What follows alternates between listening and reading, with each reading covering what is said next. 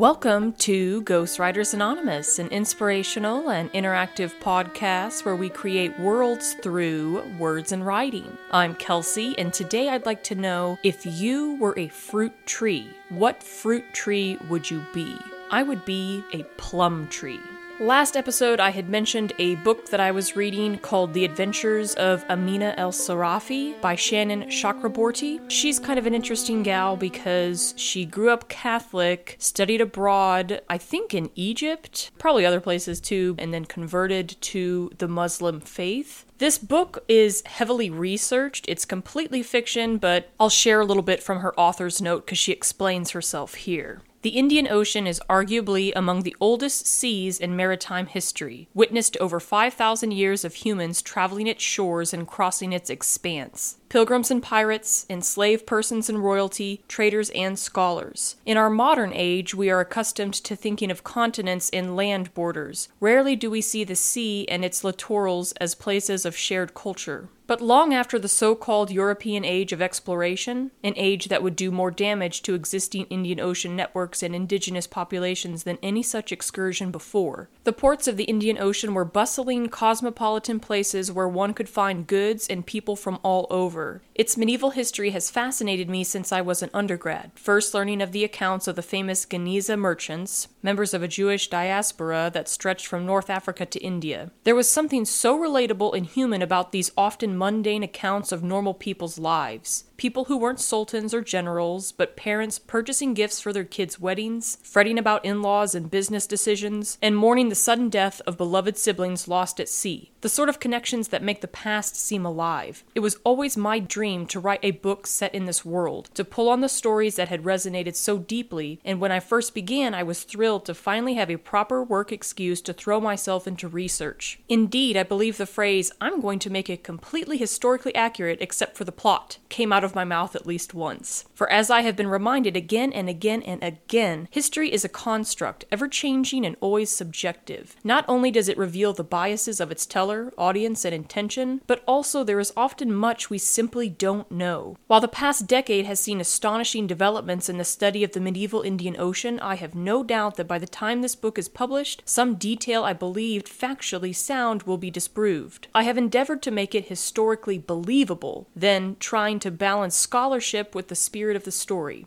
I'm still reading this book, which I had mentioned in our previous episode. I love it, and I'm going slow with it because I want to savor it. This scene immediately I knew I wanted to share. So to set it up, Amina El-Sarafi has been a pirate since she was 16. She learned about seafaring from her grandfather, who would tell her stories as a child, which then kind of fed this desire to become a pirate. We meet her when she is in her 40s. She's since had a daughter who's 10 years old. There's a lot of secrecy on who the father is.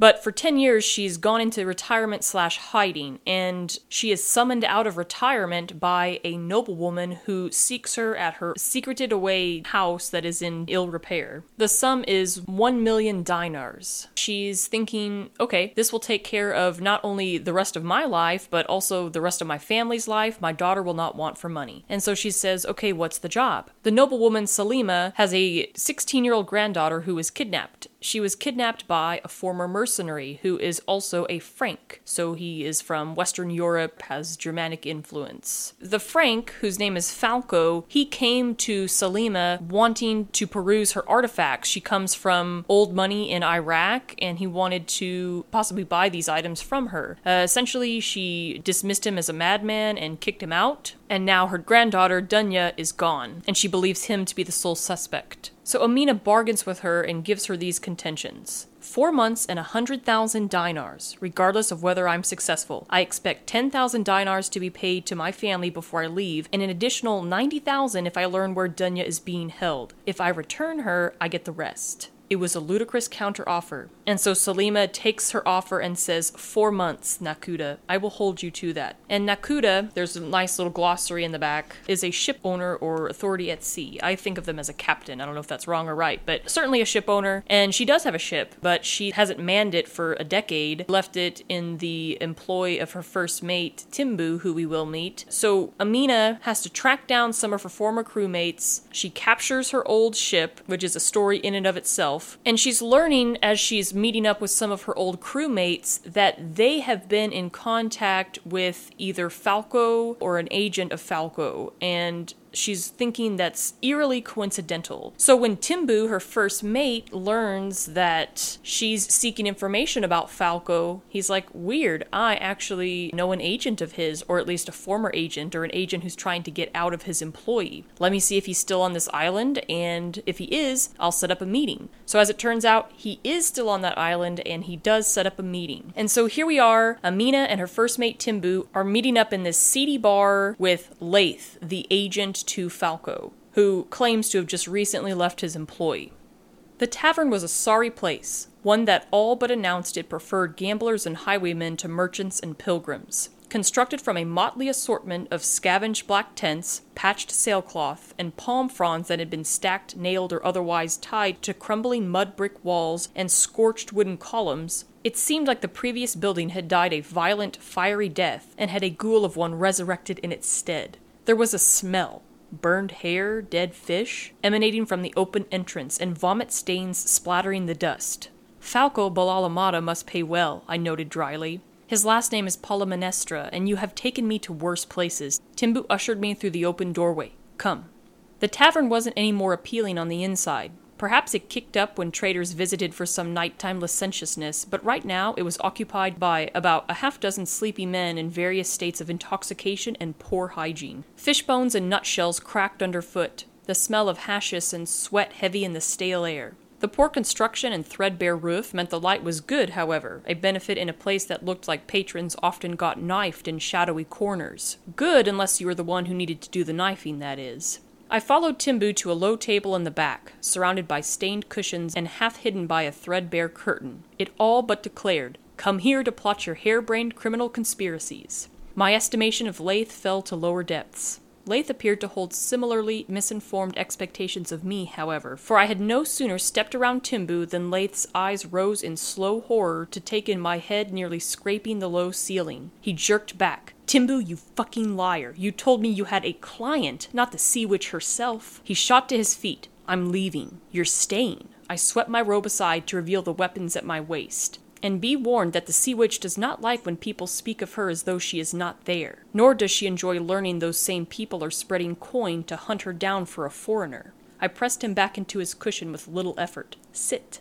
Laith sat, shooting me a look I believe he intended to be rage, but mostly appeared as though he was trying not to shit himself. Damn, either the stories Falco and his people had heard about me were particularly creative, or there was more to this situation than Timbu suspected. I could read a mariner's hard life in Laith's features. His skin was mottled and prematurely lined by the relentless sun, and his gnarled hands and joints were swollen with arthritis. One eye had turned cloudy, and he had the gaunt, uneven body of a man whose diet had swung between feasting and malnourishment. His hair and beard, both unruly, were entirely white. My grandfather had looked much the same at the end of his life, but he had people to care for him. In a sweat-stained juba in need of mending, his body hunched in suspicion. Laith did not strike me as someone with people. He looked like someone sick of all this, ready to exchange a life of criminality for a quiet hut by the sea. I settled on the opposite cushion. The old leather creaked beneath me. God only knew what might have been crawling out from beneath its fraying seams. "Timbu, get our guest something for his nerves." I didn't take my gaze off Falco's former agent, and when Timbu left, I continued. "Now, I mean you no harm. Indeed, nothing would please me more than to leave you a newly wealthy man, but we are going to talk no matter what, understand?" Laith was visibly fuming even while trembling. "I want 100 dirhams. 100 dirhams or nothing." It was a ludicrous sum to demand for a few moments of his time. Salima had paid me enough of a deposit that I could spread some of it around, but I had not come that prepared. "I can give you 20 now and then get the rest from my ship. Deal?" Laith glowered but said nothing, crossing his arms over his chest and jutting out his chin like that was supposed to impress me. Until I reached into the purse hanging from my belt and he jumped again. I dropped 2 silver coins on the sticky table between us. "Asshole, it would take little convincing for me to leave you with a blade between your ribs instead of dirhams. So, as I said earlier, we are going to talk, yes?" Laith swallowed loudly and plucked up the coins. "What do you want to know?" "I want to know why the hell some Frank is so interested in me and my crew." "Because he wants to hire you, lunatic. You and the rest of your band of merry thieves. Falco fancies himself some sort of scholar of the occult and has visions of sailing all over the Indian Ocean, building a collection of magical talismans. A source had convinced him you could all but walk on water and that there was no Nakuda as skilled a tracker. A scholar of the occult? My skin prickled. I did not like the sound of that. Who? Who what? Who was Falco's source? Leith rubbed his throat. God only knows. He is a violent, unpredictable man who likes his secrets, and has surrounded himself with even more violent, more secretive men. It could have been one of his fighters, or it could have been a stranger in a brothel. Falco did not say, and I did not ask. Timbu rejoined us, handing Leith half a coconut shell filled with a muddy liquid I didn't bother trying to identify. I've learned the hard way in my travels that people will attempt to ferment anything at least once, and sometimes only once if the results are dire. The smell of this concoction was enough to roil my stomach. His fighters? Timbu asked, sounding alarmed. His fighters, Leith confirmed. He has a pack of them, the nastiest soldiers for hire he could find. He gulped down half of his drink and immediately began coughing. I leaned back to avoid the spray of spittle and considered all that. The news about more vicious mercenaries aside, who in God's name could have been Falco's source?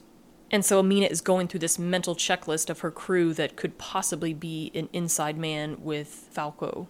Delilah was the most enigmatic person I had met in my life, trained from childhood to cover her tracks. Timbu had concealed his past even from Yusuf, a man he clearly loved. Asif was dead nearly 10 years, and though he might have been foolish enough to share details in his letters home, he hadn't ever seemed to have found anyone in his life besides us and his family. Of our core group, that only left Majed. But as Timbu has said, my old navigator probably would have cut out his own tongue before selling us out. So who then? Leith took another sip from his cup and shivered as if it had gone down with a burn. By God, what do they put in these drinks? He glared at me like it was my fault. Get to the point, El Sarafi. We both know what you're after. That was news to me, but I decided to play the hand he offered. I'm looking for a girl he is rumored to have kidnapped. Leith burst into choking laughter. Oh, it's the girl you're after. You know of whom I speak? The little rich girl out of Aden? Leith withdrew a rag and made a disgusting, wet, herking noise as he coughed something foul into its depths. Hope rose in my chest. That's the girl, yes. When Leith glanced pointedly at my purse, I rolled my eyes but handed over another 2 dirhams. If he could give me solid information about Dunya, I would happily shower him in silver. Tell me what you know. He snatched up the coins. I know the family is from Iraq, though all that's left of them is a bitch of a grandmother and the girl. One of those old clans trying to restart in Yemen by selling off their treasures. You know, such treasures supposedly included the kind of artifacts Falco liked, so I set up a meet. And how did that go? Spectacularly wrong. Had the grandmother been sprier, I think she would have tried to run Falco through with a sword when she realized he was a Frank. She started shouting about him being a spy and ruining her family's reputation. We were lucky her guards settled merely for throwing us out. I figured she was a dead end, but then the granddaughter tracked us down in the street. She said she wanted to make a deal. My mouth nearly fell open in shock. The granddaughter wanted to make a deal? Falco was just as disbelieving, trust me. The girl was rambling about needing to leave, suggesting all sorts of prizes she could give him. We tried to shake her off, but then she offered something that halted me in my tracks. Which was? I prodded when Leith fell silent. His taunting bloodshot eyes met mine. The moon of Saba. There was a long moment of stunned silence between us. Timbu spoke first. Horseshit. Ah, so the tales of the moon have made it to Malabar, Leith snorted. Falco knew only a little. I suspect it was my reaction that stopped him cold, convinced him to listen and then strike her bargain. I'm still not certain he understands what he's after. But you, Al-Sarafi, I bet you know the stories. Of course I knew the stories. Everyone along these shores grew up on the legends of the moon of Saba. The largest pearl in the world, a miniature moon said to have been snatched from the sky by a lovelorn fairy and gifted to Queen Bilqi, who made it the centerpiece of her crown. A gem believed to bestow upon its owner countless wishes, supernatural sight, and unending good fortune. A pearl that had brought mighty empires to their knees, foolhardy kings to madness, and had finally been lost when warring sea jinn destroyed one of their island kingdoms in a battle to possess it. There are dozens more stories, hundreds, especially among the pirates and fortune seekers with whom I've spent my life. We all love a good tale of blood and treasure. I hardly knew what to question first. Did I ask just how developed and possibly dangerous was Falco's interest in the occult? Inquire deeper in the supposed mythical treasures Salima had failed to mention? Demand proof that instead of Dunya's being kidnapped, she had apparently willfully joined the Frank? I started with none of that. Where? I growled. Where did they go? A place whose name was enough to put me off his employ for good. A damned fool quest across dangerous terrain for a gem that is more likely than not a lie? No thank you. Lath leaned back like he wanted to project confidence, but then began coughing again, his face getting ruddier by the moment. Are you alright, man? Timbu reached for his water skin. Do you need some water? Lath grunted. I'm fine, let's finish this. His red-limbed gaze fixed on mine again. You want me to tell you where to find Falco? Then hand over the entire purse right now. I hesitated and he sneered. I'm the only one who knows Al-Sarafi. The rest of the men bought into his nonsense and left alongside him. The prospect of putting a blade in Lath's ribs was growing more tempting by the moment, but we both knew I had few cards to play. I could not kill the one person who knew where Falco went. I tossed the purse on the table. Talk. Lath took the small bag, hefting it in his palm as though to evaluate the weight. An island. An island? A big one. I smiled as though he were joking and then lunged for his throat, putting my dagger to his neck. I'm going to need more than that. But give the man credit, he didn't back down, wheezing instead. You promised me 100 dirhams. This purse is not that. Get the rest of your money and then you'll get your details. Son of a whore, you'll have drowned in your own spittle before. Timbu laid a hand on my wrist. It's fine, Amina. Go back to the ship for the remainder. I will stay with him. Resisting the urge to slap Lath upside the head, I shoved to my feet. His hacking cough and smug expression followed me as I stalked out, burning with rage. I did not get far. There was a strangled, raspy groan, and then, Amina! Timbu cried. I whirled around. Lath had fallen to his knees on the dirty floor and was clutching his throat. His eyes were wide with panic, foam gathering on his darkening lips. Fuck, was he actually choking now instead of just gargling his own backwash? I rushed over. What was in the drink you gave him? I asked urgently. Alcohol? Timbu spun on a small, squirrely man who had frozen across the tavern, the barkeep, judging from the dusty brown jug and coconut shell he'd been filling. What did you give me? Just date liquor, the barkeep stammered, giving me and my Kanjar a terrified look. The same as them have been drinking.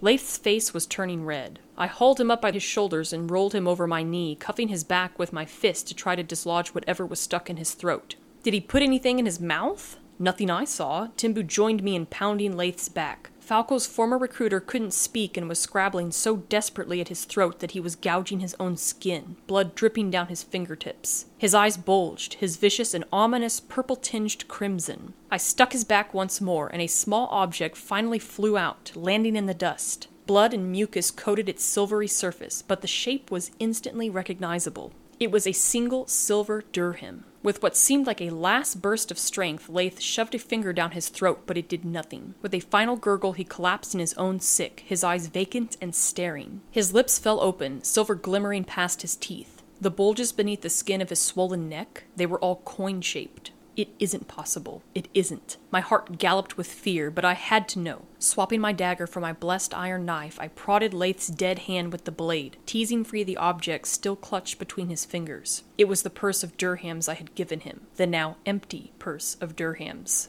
A scream wrenched me back to the present, the nearest man having looked up from his hashish-induced stupor long enough to take in Lath's grisly appearance. Timbu gasped, Amina, but then the barkeep screeched as well, the rest of the patrons shoving closer. Before anyone could stop us, I seized Timbu's arm and yanked him to his feet. This tavern might be on the rougher side, but I was not getting caught with a man who'd choked to death on a dozen silver coins. We were out of the door the next moment. Timbu stumbled at my side as we hightailed it down the sandy road. Amina, wait! Amina, stop! He pulled from my grip, staggered into the bushes, and promptly vomited. I spared a single glance to make sure no one else was around and then collapsed myself. I sat in the dirt, my head in my hands, until Timbu rejoined me, falling to the ground at my side. Oh fuck, he said hoarsely. Those coins he choked on? Were they ours? I could barely speak, but managed, I think so. How? I don't know.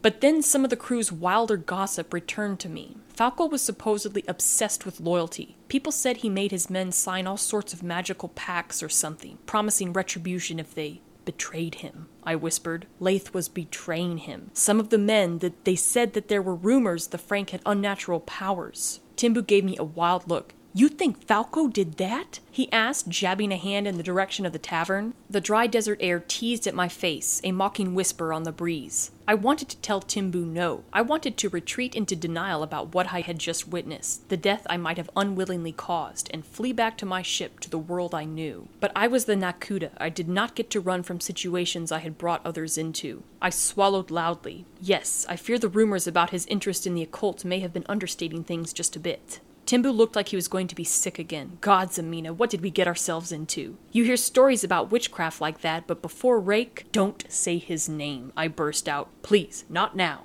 Timbu looked away, wringing his hands. Then what's next? Large Island could mean 100 such places. Do we report back to Lady Salima? Do you think she knew the Frank could do these things? Or about the moon of Saba? Maybe that's what she's actually after. My mind was still spinning. The revelation about the moon of Saba had been immediately dwarfed by the revelation that Falco the aspiring sorcerer was suddenly less aspiring and more lethally capable. I mean, yes, the moon of Saba, if it existed, would be an astonishing score worth far more than 1,000,000 dinars. But Salima didn't strike me as the type to dream about legendary gems. She had her gaze firmly set on the here and now, on Dunya's safety and her family's honor, and the moon of Saba hadn't been Laith's only surprise. No, I said slowly, anger coursing through me as I realized it. I think Salima offered that money because of what Laith said about Dunya cutting a deal with Falco. I wiped the bloody knife against my leg and rose to my feet, helping Timbu up. And I think it's about time we check in with our client about what else she's been keeping a secret.